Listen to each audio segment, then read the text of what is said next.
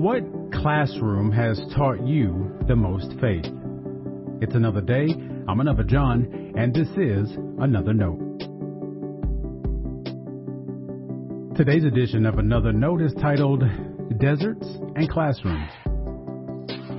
Our scripture reference today is Joshua chapter 3, verses 1 through 6. As always, may the Lord add a blessing to the reading and hearing of His holy word.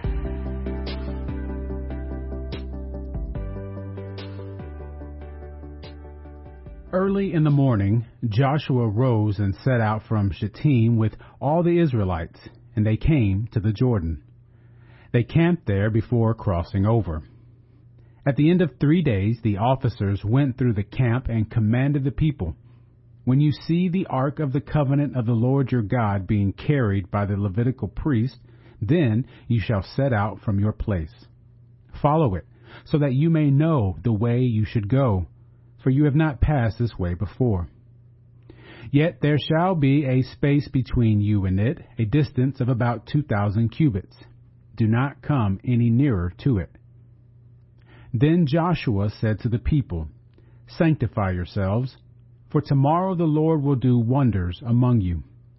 To the priest, Joshua said, "Take up the ark of the covenant and pass on in front of the people."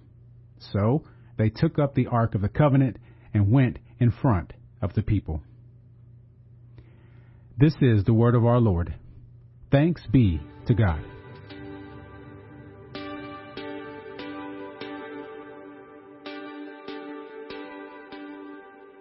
We often talk about teaching faith to younger Christians, that newer generations need to learn faith.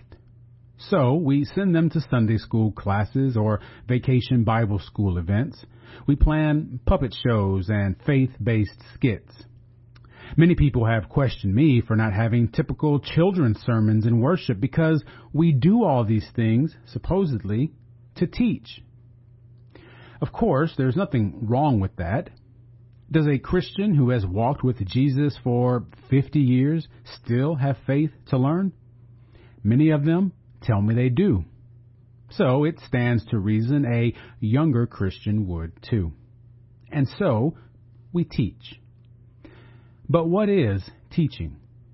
Is it merely the relay of ideas and perspectives? If so, no wonder so many of our attempts to teach remain bland and ineffective. Teaching does imply a sense of passing on of knowledge, but faith is more than knowing stories and Bible verses. We live by faith, after all. So, our teaching of faith also centers around living out our beliefs. To be sure, those can be hard lessons to learn, but they can also be hard lessons to teach. Our churches best prepare future generations by learning how to teach faith this way. And this is where it gets uncomfortable. We have to let them live in faith. We may need to let them lead in faith as well. Just because Moses chose Joshua to take his place didn't mean he would be successful. Joshua's classroom was the desert. He learned the important lessons of life and faith in God you must learn in such a place. And the people followed him. His younger faith led their faith. As a result, this new generation would have their crossover moment too.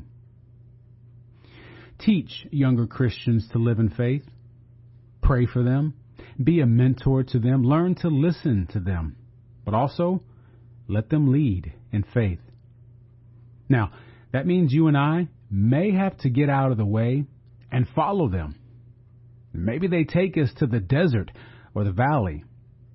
Are we so sure we don't need to be there to learn something ourselves? But if we're following God, what are we worried about anyway? Stay blessed. Now, before you go, let me make sure you know I love you and you are a blessing to me. Thanks for listening to Another Note. I hope it helps you live a life worthy of the calling you have received. Let me know if I can pray with you, and help us reach others by sharing today's devotional or leaving a review wherever you listen as a podcast.